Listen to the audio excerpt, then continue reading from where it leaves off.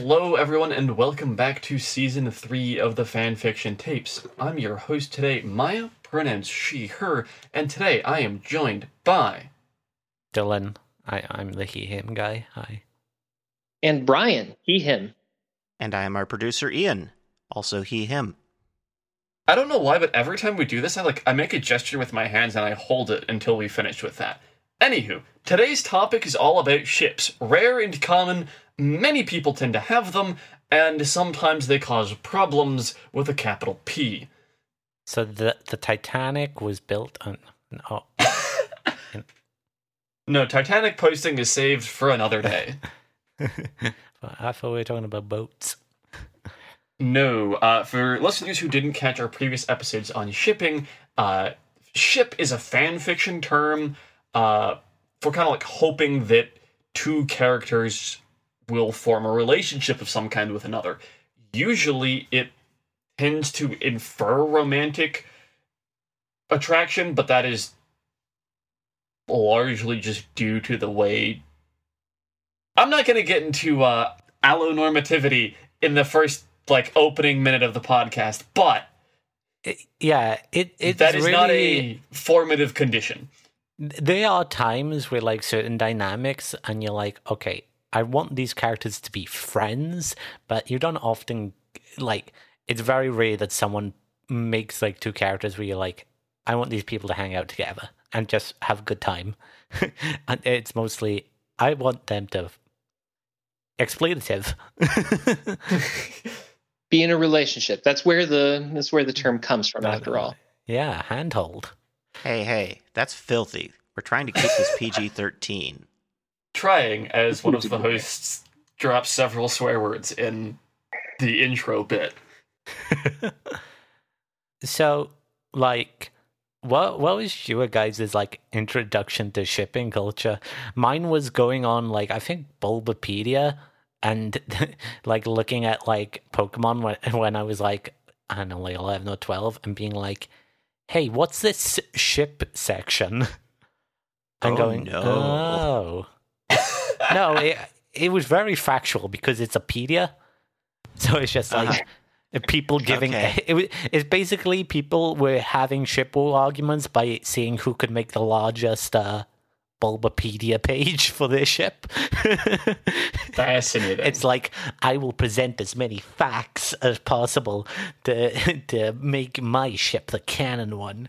Facts with a PH. The ship measuring contest is what you're saying. Yeah, ship measuring contest.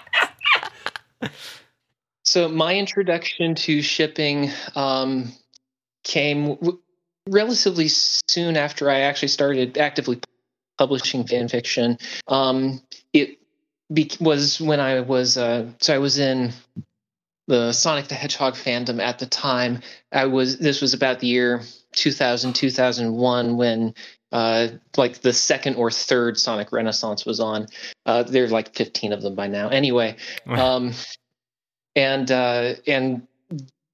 there was shipping that was starting to become popular as a genre. That's the first time that I really noticed it was during that. Then I understood that shipping existed from that point on, but for a long time I really had almost no interaction with it because I was writing mostly in a fandom with all asexual characters. So there's not a whole lot of shipping in that fandom. And it was I really became aware of it when I entered into the Ruby fandom, where Ruby has so many ships and such a pastime of it that there is an entire spreadsheet with all of the clever names that people have come up for the many, many, many ships that are possible in that show. It's a really big spreadsheet. Yeah, some of them are half-baked, though. People are just oh, we need to do this to fulfill the sheet. I'm gonna some of them are Alaska-baked. Yeah.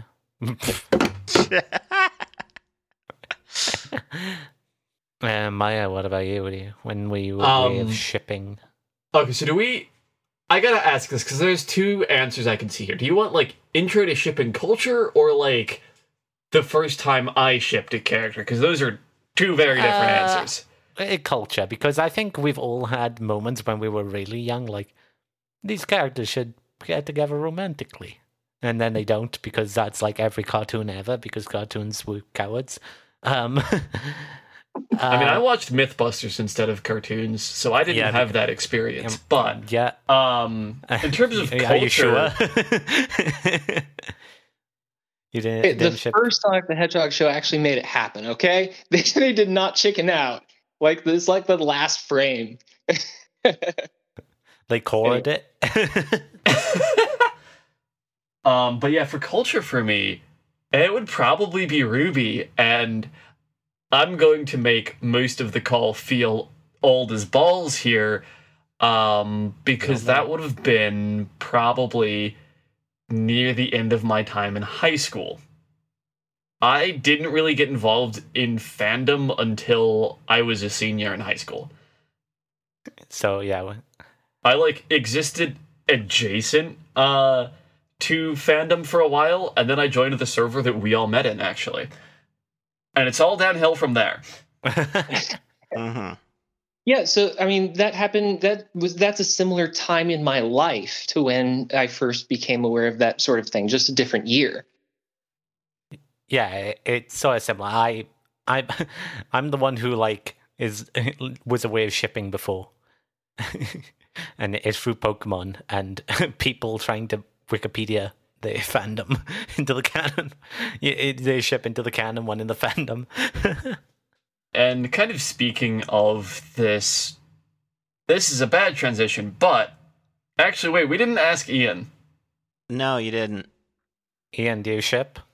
Probably the first time that I've actually engaged with fandom culture in a major way is actually with RWBY. First via the r/RWBY subreddit, and then with the Crow's Nest. I did watch cartoons as a kid. I don't remember ever wanting to ship characters, so I don't think that's a universal experience, Dylan. I'm just look. Well, it's not like I know apparent people before they know me. It's like I'm just such a romantic fuck. It's what I would describe myself as. So I'm always looking at that's what I find value in storytelling is relationships, not just romantic, but just relationships in general. So I'm always yeah, that's cool. These people are connected. They have a thing. There's a universality to it, right? The idea is that relationships with other people make those people happy, and when we are fans of characters, we want for those characters to be happy, and so this is a way for them to be happy, and that makes us happy. So shipping is very understandable. It's very basic. It speaks to universal properties of people.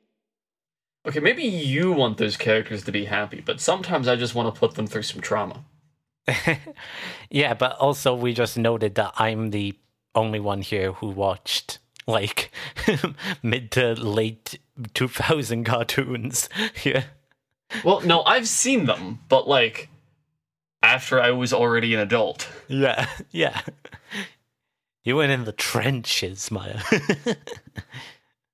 So do we want to get on to the main crux here, Maya? Yeah, rare and common ships. The reason we're having this episode. Generally, rare ships. I'm going to start off with this definition, even though in the script I kind of internalized it as a definition based on the other one. Anywho, rare ships are usually going to be ships between characters that don't interact much. Not necessarily. That's just, they tend to be that way. That is a pattern. Because these are ships that are not necessarily super common in the fandom. Not many people pick up on this ship, and that usually tends to happen more with ships that aren't canon. Right. You can also have rare pairs between minor characters, right? A lot of times those minor characters can be canonically together, but it's still a rare pair if they're side or minor characters and not that many people care about them to the same degree. Yeah, that actually explains a lot, because at first I thought you were talking about as in they're under the age of 18. I was like, Oh, yeah. Yeah, other kind of because- minor. Yeah. Yeah. Yeah, they have hard hats and pickaxes. Yeah, no black ones. Yeah. Yeah. And I think, and then how do you define, like, when you talk about a relationship to a common one? Because common ones aren't always just like the canon ones.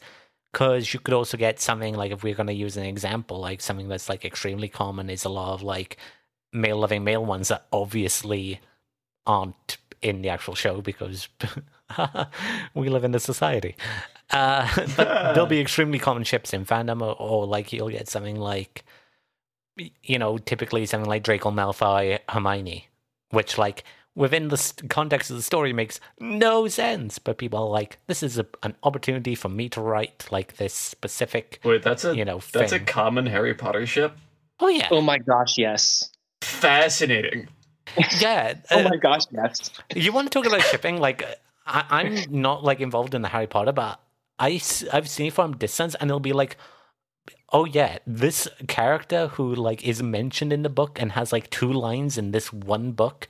Oh yeah, they have like 1,000 fan fictions which they're involved in, and I'm like, how? You know what? This explains a lot about the Locked Tomb. It's basically people assign or like treating minor characters or like OCs or like, you know, like plot fillers, and then like it's also like when we talk about race ships, they're also like stuff like you don't realize are common ships until you would go into like a fan fiction fandom. Like you wouldn't think by like interacting casually within a Harry Potter fandom that people would ship that, but the fan fiction fandom within about Harry Potter would then, which is very interesting to speak about. Is like also this disconnect between the fan fiction fandom and the fandom itself. Yeah, I mean, I can't really say I've ever read any, so Yeah, but you also can get like some very insular parts then where you're like, why is this race ship got like 70 things about it? Like, these are 2 extremely minor characters who never talk in the show, and then you find out that like one fan fiction writer wrote something well, and people got inspired off that one thing, and that made its own fandom within itself. You know, and that's something that I think is very unique and very exciting. Is fan fiction can make more fan fiction. Yeah, derivative fan fiction. Yeah, Second order even. yeah. Ah! Math jokes. And so that's one of the, and you bring up an interesting point when you talk about inspiration, that there's a question of why people would write for a rare ship or why people would write for a common ship. And there's some trade-offs that are inherent there. If you're writing for a common ship, you have the upside of knowing that there's a constituency for it, right? One of my works that I'm not the most proud of is unusually popular amongst my works, based in large part, I'm going to be honest, on a shipping tag that's attached to it. And so that drives popularity, even though that aspect of it is not the most important. And it's not exactly my finest work. So there's always going to be a constituency for it. On the other hand, it's extremely hard to break new ground on a common ship. Odds are any story that you can write for a very common ship in a fandom has already been written by at least 30 other people, right? Depending upon the size of your community. Rare pairs are interesting because they're opportunities to make something that is uniquely you, either in the pairing itself or the direction that you take the story and how you accomplish it. So the question of what ships you're going to write for is partly based upon what you want to get out of the story, and there are trade-offs that you have to make. Similarly, since you talked about canonicity, about how a lot of ships are more common because they're canon, it's easier to write for a canon ship than for a rare pair or a non-canon ship, because the groundwork for it's already been laid, and we'll talk about that more later, I'm sure. Whereas with a rare pair, you're going to have to put in a lot more work. So the barrier to entry for rare pairs is higher. Yeah. I like how we both went for the same response. Yeah, it's agreeing. We agree. I've not done much rare pair writing. I just tend to generally ship ships that are common and tend to align with the way canon leans. This is not necessarily a hard and fast rule, but that is typically the way I tend to lean. And the one time I've really worked with rare ship material, it was, definitely a lot more work to get the rarity, as it were, going. Yeah, it's when you... Because also, you might think something is kind of rare, like in your mind, and then you go and look and be like, oh, this has actually got like a decent, thing behind it.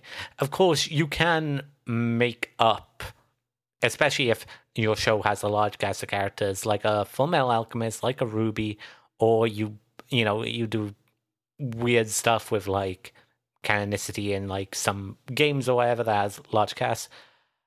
But it's kind of like you don't realize how many people write fan fiction and how wild they can get in like, but pull two characters' names out of a hat, we can do this.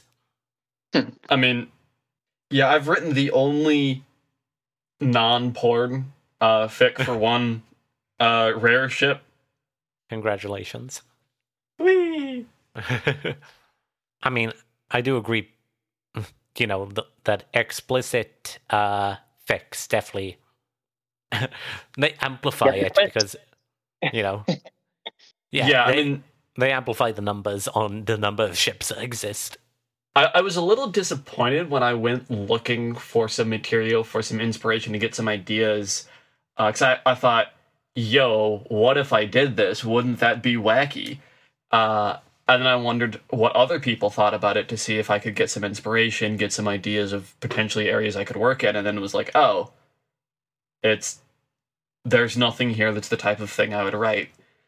Yeah, because you'll like look at like whatever fandom and be like, okay, this ship, and then the number gets smaller, and then like, and then you look and go, oh, there's only like 1 teen and above and 1 like kids safe to read one. Great. And my options are very limited. Right. So it speaks to what you're trying to accomplish, right? If you get inspiration, if you get your ideas based upon what other people have done, then that'll drive you towards more common ships. If you tend to get energy from exploring, from searching things and poking in corners that haven't been looked at before, then you're going to get a lot of energy from rare pairs. Yeah, it's the difference of having like that mass appeal versus the rabid fan base. The rabid people who are passionate and will be more critical but be even more loving of all your work, whereas when you have that mass fan base, you're able to put out stuff and you'll get a good response, even if it's not great. And when you do make it great, it's like, okay, but there's like a ton of other stuff of this level out here as well. Yeah, that is something that I actually realized I wrote another one at one point, but switching from mainly writing fics with common ship material, it was pretty common for me to see a decent amount of comments, kudos and whatnot. That switch was definitely, I didn't see it coming. I mean, I should have. It makes sense, but Minecraft oof noise. Yep. So there's not just a popularity difference. It's like we said, there's more work that's involved as well, and that more work comes in a couple of different ways. Like one of the most common things that you have to do to make a rare pair happen is to clear the deck. And what I mean by that is if you have a character that is canonically shipped with another character and you want to swap it out so that they're going part of a rare pair, well, that's work that you have to do to address why in your story the canon ship doesn't sail. And there are a lot of different ways that people accomplish this, but you can't just skip it or people will notice and it feels wrong. Like if you're going, it's justification that you have to put in to make your alternative stick. Yeah, it's like we can't just brush past this. You're gonna have to explain to us why the ship that is like, you know, 2/3 of this entire fandom's fan fiction. Why didn't you do that one? Yeah. That's honestly something that sometimes makes me dislike reading rare pairs that I ship that deal with canon ships that I also ship, because that's something you can do, by the way. Fun fact, life is free, do whatever the fuck you want. Well, okay, don't hurt people, but you are allowed to ship the same character with different people, exclusively or non-exclusively. There's no cops on the internet. Well, okay, there are, but you don't need to be the cop. If you're a cop, you had to tell us, okay? I was going to say, let's see how many times Maya can say something and immediately backtrack. Right. Numerous times. Do you know who are not cops? Soldiers.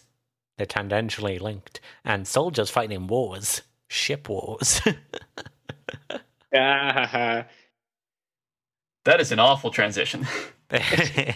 Well, that's part of the discussion that we're having about clearing the deck, is that anytime that, like you said, anytime that you are going to have a ship that goes against canon, you're inevitably going to have people. There are inevitably going to be people, whether they say so or not, who are like, "Why didn't you do what the canon one says?" And so, depending upon the fandom and the nature of the people in it, this can get pretty heated. Different fandoms in different places are cooler with it, but it is a fact of certain fandoms that that breaking down a relationship to make another one happen, it can be controversial. Yeah. One of the more dangerous ones, though, is when you're in like a middle of a show and there are two viable like ships. Oh, and no. Those ships hate each other because they both Ruby still, moment. yeah, they're both still Twilight. fighting for canonicity. Yeah, it's like, no, The Twilight mine's effect. gonna be canon. No, mine is canon. Your creator said this, blah blah blah. This one's going to be. It's like, oh god. Or about 5 years during the middle of Twilight. Hold up, let me Google when those books came out. And so there will be a temptation sometimes that it sort of depends upon your appetite for confrontation. The way in which you clear the deck, right? Or the way in which you state, or the way in which you set up one ship vice another. There are a lot of different ways to do it. And the rougher a method you do that, or the more you denigrate one of the characters or their ship, the more evocative it's going to be, the more provocative even. So that's something to keep in mind when you're thinking about how you're going to clear the deck. Am I clearing the deck by making it so that this just doesn't work, or am I clearing the deck by making this character be stupid? Right? There's a temptation to make a hard sell, like, obviously this is the superior ship, because this character is dumb, and that's where we start to get into more mean-spirited territory, and where there starts to be more confrontation for it. And some people dig that, but generally I prefer softer methods of clearing the deck, because I respect and like all the characters, regardless of who's being shipped with whom, and I don't need one character to be trashed to justify another character getting to be happy. Yeah, I've definitely read stuff in the past where they suddenly decided that, like, oh yeah, this total good guy, I need to make him a big asshole, a villain, so I can justify this ship. It's Yeah, that's you're looking at it and going, that's kind of cringe because this is so out of character for this person, and and you've not justified it. It's literally just jealousy because the other Yeah. ship is happening, and that's like, I don't think this character would even be jealous. He'd just be like, sure, fine. Right. The hand of the author has become too visible in those cases. Yeah. we can see the hand of the author coming up through the ass of the character and out its mouth. Which is particularly graphic imagery, but I think it fits. Yeah.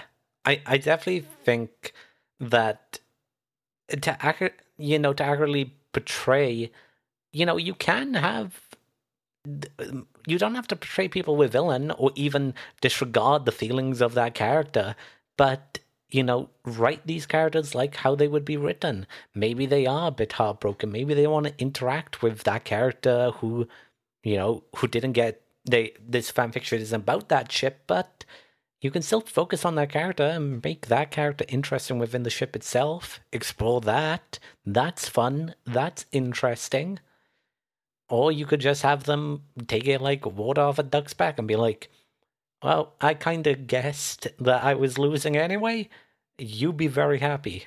And nothing is as good as like a redemption story for that character then. Being able to find their own happiness, maybe even with another rapee or a fun ship that they're, not often involved in. Because you can also have multiple ships in one story.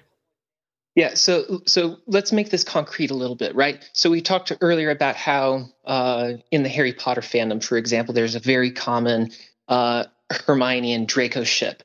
Well, canon has Hermione together with Ron. So how do we go about clearing the deck so we can get our Hermione and Draco story? Method one, which we have already addressed, is make Ron so massively unbearably out of character that Hermione can't stand him, and she flees into the arms of Draco. Well, again, hand of the author is super visible here, obviously provocative, is going to start a lot of fights on that basis and others, right? Another thing, but there are other ways that you can do. You can have, for example, they start a relationship, they start to drift apart for whatever reason, and not because either of them are bad people, but because of some sort of fight that they're having or some sort of basic incompatibility, and have them, in this case, you're treating them both with respect as still people with all their idiosyncrasies, but you are making it happen in a different way that still allows the characters to function and breathe as they are, but still ends up clearing the deck.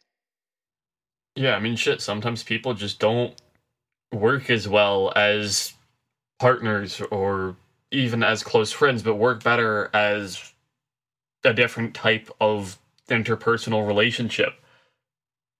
Or And there's through no fault of anyone. There is the other option, which I've seen other authors who dislike certain characters will do. It's like, I don't want to make this character a villain, but I'll kill them.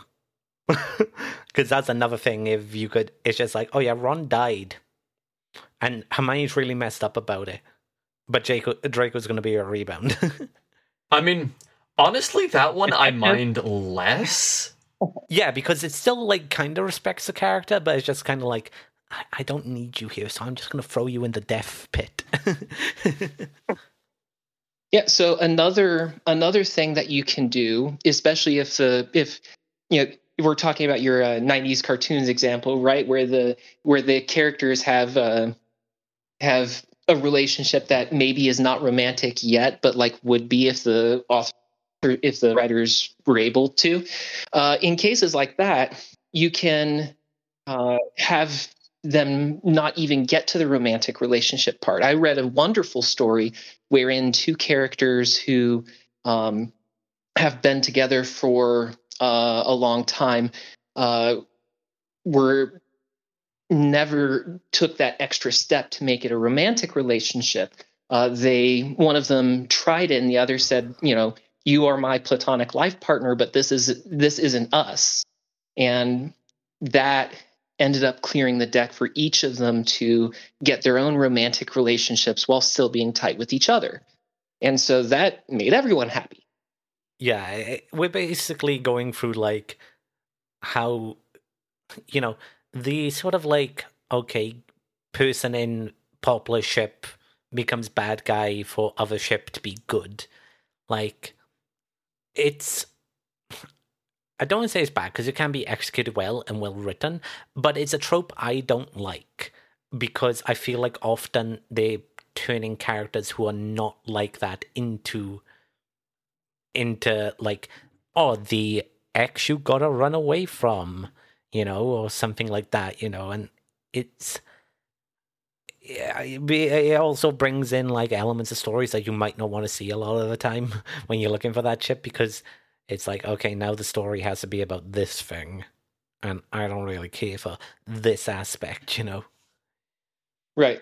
The character A and B broke up because character A turned abusive. Okay, congratulations. Your fluffy romance just turned into an abuse story. Great. Good job. Yeah. Which, if that's the story you're setting out to tell, then that can be interesting. But if you're trying to tell a story with fluff, especially if you tag it with things like fluff, and then you start it with that, you're going to be taking people's kneecaps in a not fun way. Right. There's tonal inconsistency, right? When you use a method to clear the deck, you need to choose that, not at random, right? A lot of topics are loaded in themselves, and we don't want to treat those lightly, right? If to use our same example, if the reason Hermione broke up with Ron was because he was abusing her, if you want that to be like the stories about that, that's one thing. If that's just your method to clear the deck, and then after the first couple paragraphs it's not important anymore, yikes. Yeah, at that point, just say, we grew apart. Because that gives the same, it gives you the same conclusion. It's just, this one you're trying to make Ron look like an asshole to do it. Yeah, so rare pairs, like we said at the start of this segment, generally have a higher bar to clear because like rare pairs tend to be non-canonical. And of course, if your rare pair is between minor or unimportant characters that may not have ships, or you're writing for minor characters who are in a relationship, then you don't have to clear the deck, or you have to put less work into it. And of course, if you're writing for a common ship, you may not have to clear the deck at all.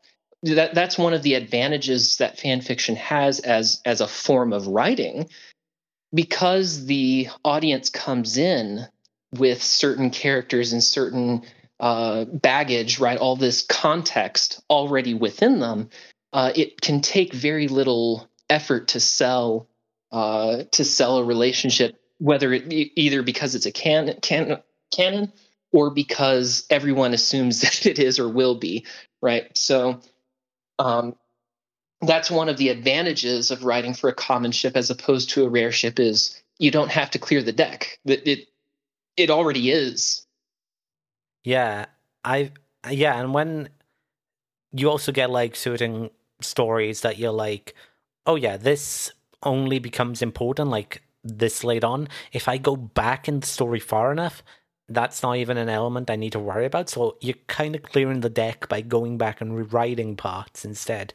Like, nothing about that character who they would eventually end up changes, but maybe other characters do, and that's what, means that this ship doesn't have them, but instead this one does because of different elements. Or you are in, especially with video games, whereas these days a lot of video games allow you the option to, pick characters being in relationships anyway. There's a lot of time that those characters can end up alone, so you just go, okay, I can make up an ending with these people. I play a lot of Fire Emblem. Fire Emblem has different relationship endings for a ton of characters. So you just go, okay, these two don't have one in the game, but they can end up with like 8 different other people. Let's just make one up here.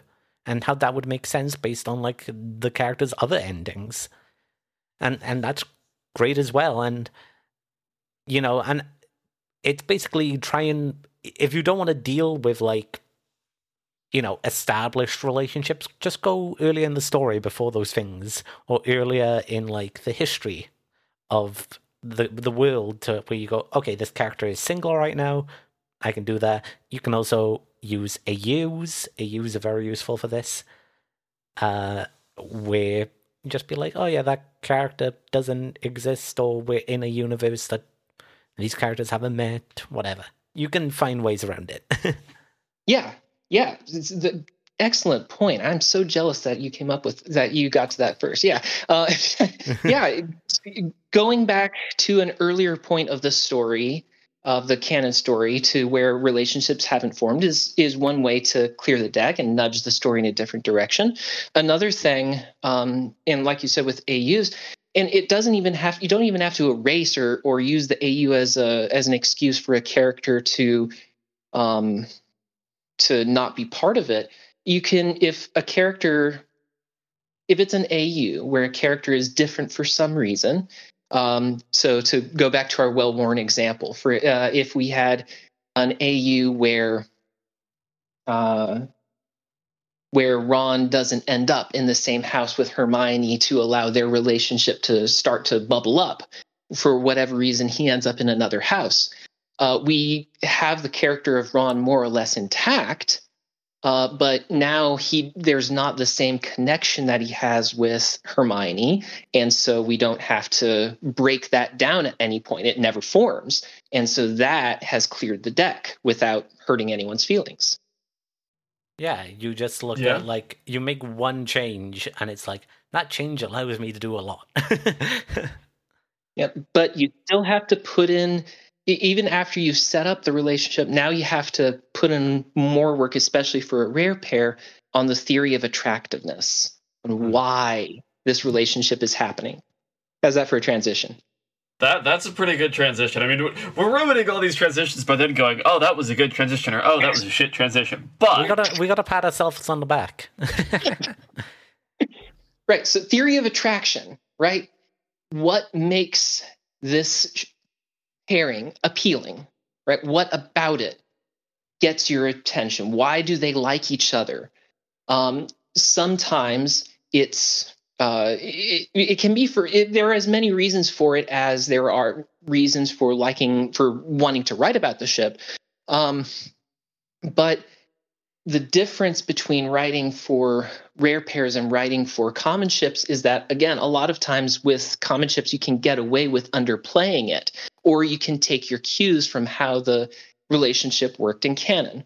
So, for example, if you were going to ship out of RWBY Blake and Yang, you wouldn't have to reinvent the wheel in terms of why they might be interested in each other, things that they might like about each other, how they met. All of that already exists.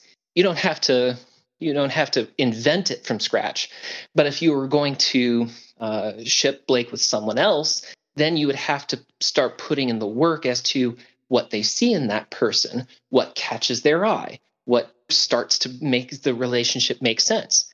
Now, most often for good fan fiction, you will have a theory of attraction, even if it's an established pairing, right? You'll still there will be evidence at some point as to what they like about each other, hopefully, what they see in each other. But it's much more important to get that down, to lay that groundwork in a rare pair, because you're having to invent a lot of it. You can't operate with the assumption that, oh, of course they're going to ship these two characters. No, that's your job. Yeah, you've got to sell it to, people who, because you are a rare pair, you don't have that built-in, like, audience, because it's like, only 5 other people have written about this. Those 5 people will like it, but what about past them? So then you're looking at people who like the characters as individuals, and then beyond that, it's like, okay, now I gotta really put my working boots on, because if you write a common pair, you also have a lot more to take from. It's like, oh, typical tropes between these characters. this characterization, and this one, it meshes well together. Whereas with a rare pair, you're working to see the links, find the story, what makes these two characters, what pulls them together, and stuff like that. Like, and that's when we talk about rare ships. That's really what we mean. Is like, usually with a rare ship, there's an idea or like one thing that you can see between the characters and go, I can draw a line here. How do I make that into a full-on like metal pipe instead of a piece of string? Yeah, if I can give an analogy here that's a much better version of the initial analogy I made in VC text earlier in the recording, having a ship that is ongoing and has the groundwork for it, so like a common ship perhaps, or just a ship that is canon, it's like having water flowing downhill. But with a rare pair, you don't have water at the top of the hill. It's not just gonna flow. You have to pump it up to the top to get it to flow. You have to put that work in. I like that. And so, it doesn't have to be hard or complicated necessarily. It's a lot. Dylan, you spoke to it coming down to an idea, right? So sometimes it can be as simple if two characters, the only interaction that we see them have in the source material is they get in a fight. Oh, okay. So now let's develop them into a fighting is how we flirt couple, right? So it's not like you have to build everything from whole cloth or subvert it. You can take the material that's there and still use it as your structure, right? You can take that as your starting point. You don't have to like disregard it. But there should be something, right? A negative example that I saw once was a character encounters another, and they can't keep their attention off of character B's breasts. And like, okay, that's kind of legit, except there are like 80 million, there's 80 other female characters in the class.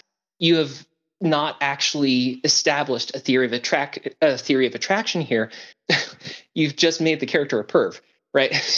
Because there's no reason for character A to be looking exclusively at character B's boobs when there are lots of other boobs there, right? That's not a theory of attraction. That you need to do more. That's called a stalker. I mean, technically no, but very good starting grounds for a stalker, yeah. Only saying at one specific pair? Well, I mean, technically the act of stalking is more involved than that, right? Right. And so that's what I'm saying is that it should be something about the character, right? It should be something about character B that is particularly attractive to character A, or is a particular reason for them to have an interaction or seek out interaction with them. That's what we mean by theory of attraction, is what about B draws A to them. So both for rare pairs and just generally speaking, it should be something about those characters and not something generic. Yeah, you got to make sure that like element is also like a way you might want to do it is like you build the same character slowly. So imagine you had two side by sides and you add like each element, and you wait until you find that element that would make the character go, I like one, but I don't like two. It's like maybe strip away stuff from the characters until you go, that is the thing here. Also, kind of something related to this, and I should hope most of our listeners already, at least if they've been listening for a while, would know that you should probably do something more than just take your main male lead and your main female lead, and because they're the main male lead and the main female lead, go, they must relationship. I mean, it does happen quite a lot. Pain of early 2000s cartoons. I mean, not only early 2000s. I mean, that's just most media. Most media are like, oh yeah, Jon Snow and Daenerys should totally get together. It's like, why? Why are you pushing for this? They're related. No. Heteronormativity. Voice crack. Yeah. It's funny when I root against that. Like, I'm just like, nah. Get side character from this episode. That's his main ship. Get her in there. You know, we go. But I know what you mean. It's like, how boring would the world be if it, it's like, oh yeah, it's gonna be Vi and Jace. Great. Like, Don't that's the just kind of like. thing. I guess it's like kind of encouraging doing more than yes, this character is X and that character is Y. Haha, chromosome pun. Which, fun fact, terrible thing at determining gender, does not have much effect on it necessarily at all. But I digress. Where was I going with this? Right. Do something just kind of more complex than stapling characters together because societal norms say they should be together. Yeah, it's like, oh yeah, the most important boy in the story and the most important girl in the story have to get together. Like, Like why? Like, nah, just do some. It doesn't even have to be, like, it doesn't have to be gay, but of course, I mean, we always champion that. But even just like, oh yeah, that villain, he's into the villain, and she's into this side character who's tangentially evolved in the story, but he's really cool. Like, that's way more interesting. And guess what? Main male and main female being very close friends, that's also interesting because they got no romantic involvement. And it doesn't happen often enough. Yeah, like, people who are like, yeah, no Ruby and Jean shipping, please. Yeah, I mean, it's more popular than I think, more common, I think, than you give it credit for. I mean, Luke didn't get the girl after all; Han got the girl, right? But no one would mistake Han for the main character. But I think we get the idea, but it also the tendency to have the female lead and male lead be together is partly the result of there being so many romances where that is kind of the point of it, where they are the male and female lead because they're supposed to get together. Mm-hmm. So it's formulaic in that regard, but it does speak to an important point that I do want to raise, which is assumptions of character sexuality. So when you may or may not encounter people who have an assumption about what a character's sexuality will be, one way or another, and anything that's going to end up counter to their preconceived notions, they're going to be upset about. In general, there's not much to do about that other than say that's a you problem. But it is something that you will encounter. In general, these days, I just tend to assume that all the characters in various media are bisexual just because it opens up the most possibilities, unless there is something that canonically says one thing or another. But that is not an assumption that everyone's going to make. And when I have an encounter with someone who is making a different assumption, then that can be a source of friction. Yeah. So just a point to be raised. Yeah, and thank you for bringing that up. That was something that I think I actually probably mentioned during one of our last shipping episodes. Or maybe I didn't, because some of the incidents that happened with Twitter hadn't happened yet. But if you do headcanon, even if there is a popularly accepted headcanon of a character being a certain sexuality, whether that is a queer sexuality or not, and someone who has a differing sexuality on that, something that maybe you feel invalidates something for you, just don't be a jackass about it. If you don't like it, don't read it. Move on. That's you don't you can frankly just kind of forget about it. It does not have to be your problem. Yeah, like, it's called fan fiction for a reason. At the end of the day, it's just fans taking elements they like or they want to play with and then writing it themselves. If they want to take a canon straight character and make them gay, that's fine. Same thing the other way around, because ultimately they are writing for themselves or a small audience that agrees, yes, I want to read that. They're not writing for you. You don't have to read it. You can read the other stuff. Yeah, it's funny that that you two were addressing the same topic as speaking to readers, and I was addressing the topic speaking to writers. That I think that's fun.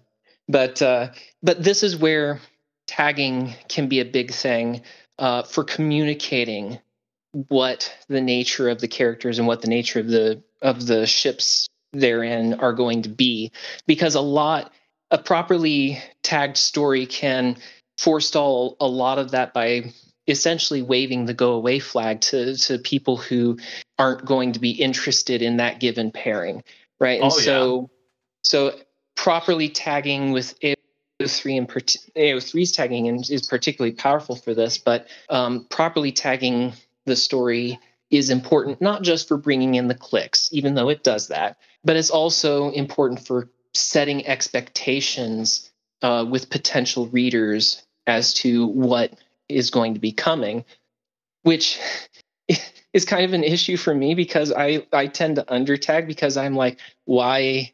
This is something that I want you to develop with and be surprised by, even if it makes sense later.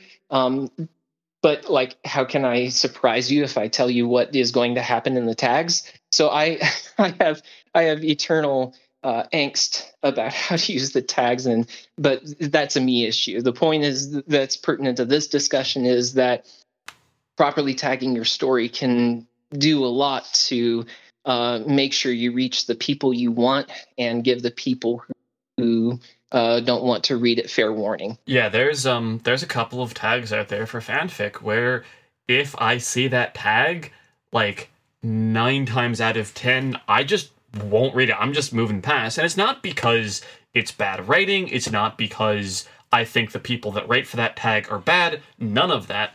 That's not the case. It's just I don't tend to enjoy it. It's not what I'm looking for. And sometimes in certain cases with certain authors, I'll go, you know what? I like this author in particular. I'm curious on how they might do a take on it. Or if in combination with other tags, I'll go, you know what? I kind of want to see what they're cooking here. But usually for me, it's something where I don't want to read it. There hasn't been anything yet where I have felt the need to block the tag on AO3 yet. I assume that will happen eventually. There will be something where I just get so teed off by that I won't want to read any more of it. And it doesn't even need to be for really any reason other than it annoys me. Curate your online experiences, folks. If there's something that annoys you and you don't want to be annoyed, block it. I only have one thing blocked on AOV. Dylan League of Legends.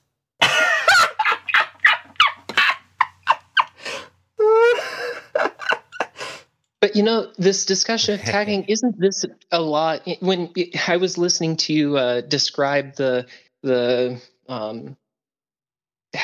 how you are interacting with the tags, isn't that sort of the difference between common ships and rare pairs in a nutshell, right?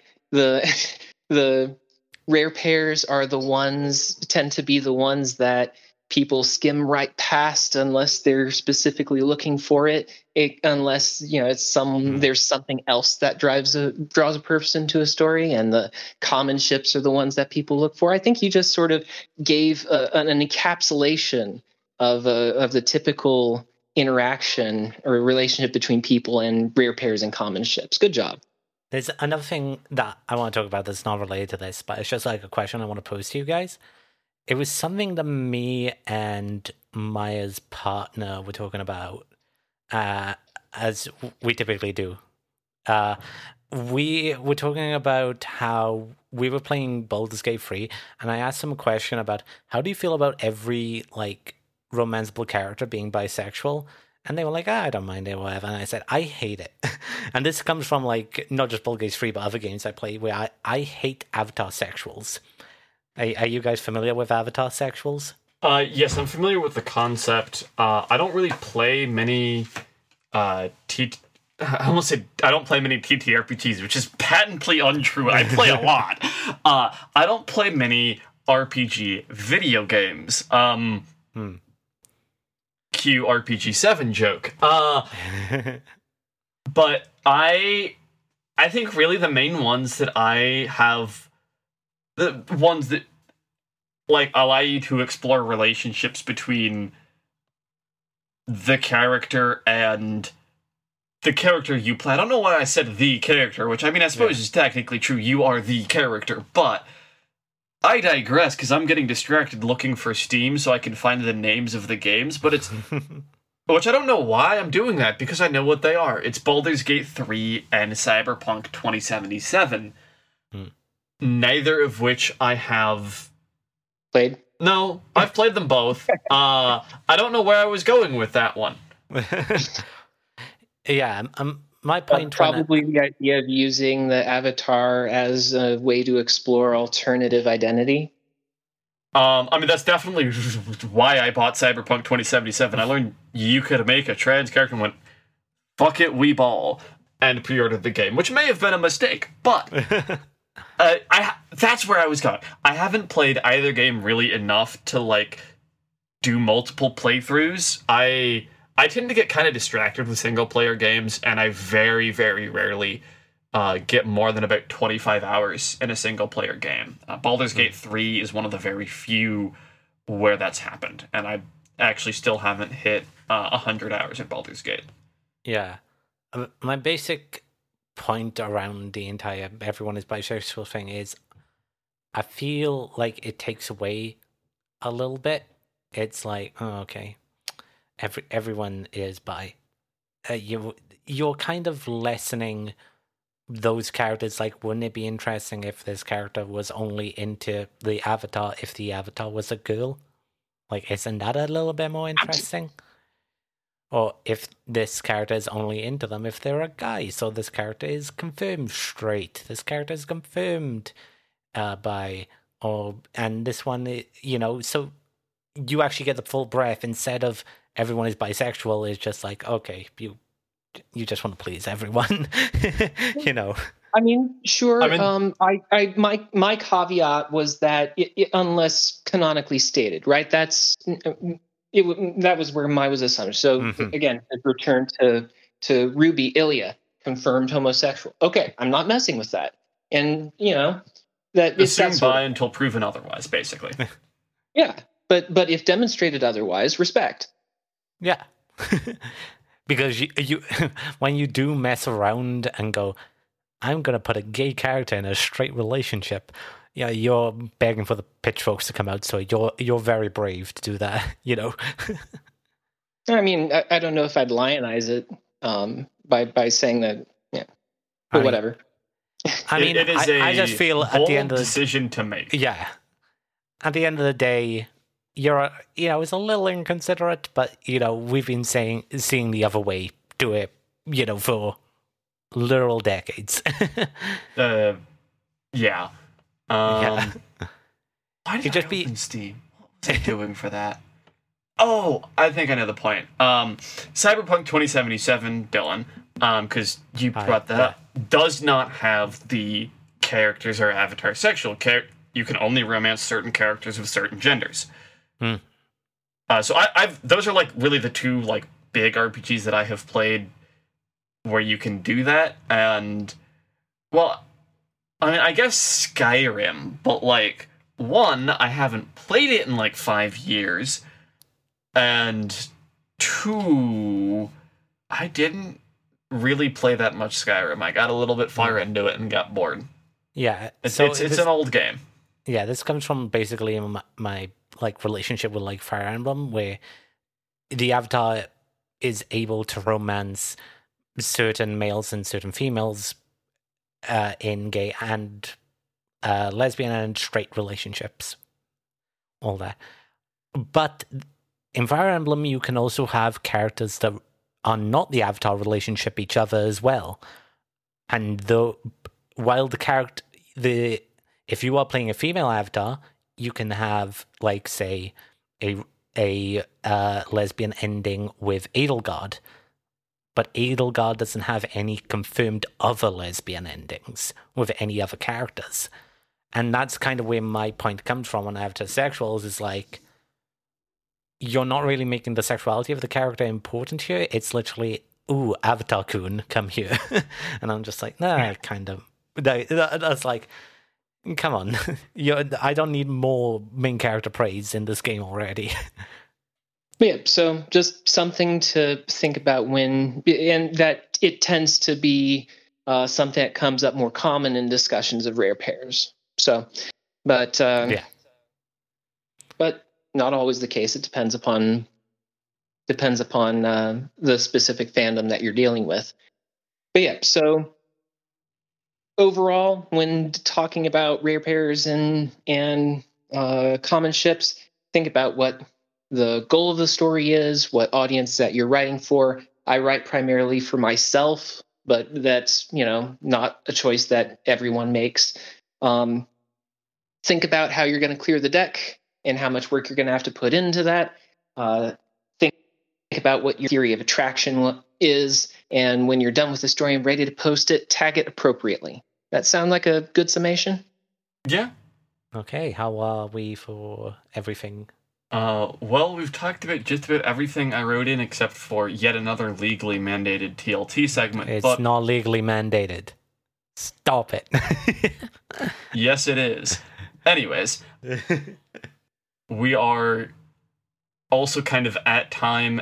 So, do we have anything in the mailbag today? No new mail today. If you want to yell at us about anything that we got wrong about your ships, our email is fanfictapes@gmail.com. I'll go ahead and forward those on to Brian. You can also leave us a comment on our YouTube channel or a review on Apple Podcasts. We also like receiving any ratings on Spotify. You can also reach out to us on social media. We currently have a presence on Twitter, formerly X. Maya runs that channel. I do. It is at Fanfiction Tapes, all one word, capital F, capital T. And if you send me death threats or anything of the like, I will frame them and put them up on the wall. So it won't work. Has happened?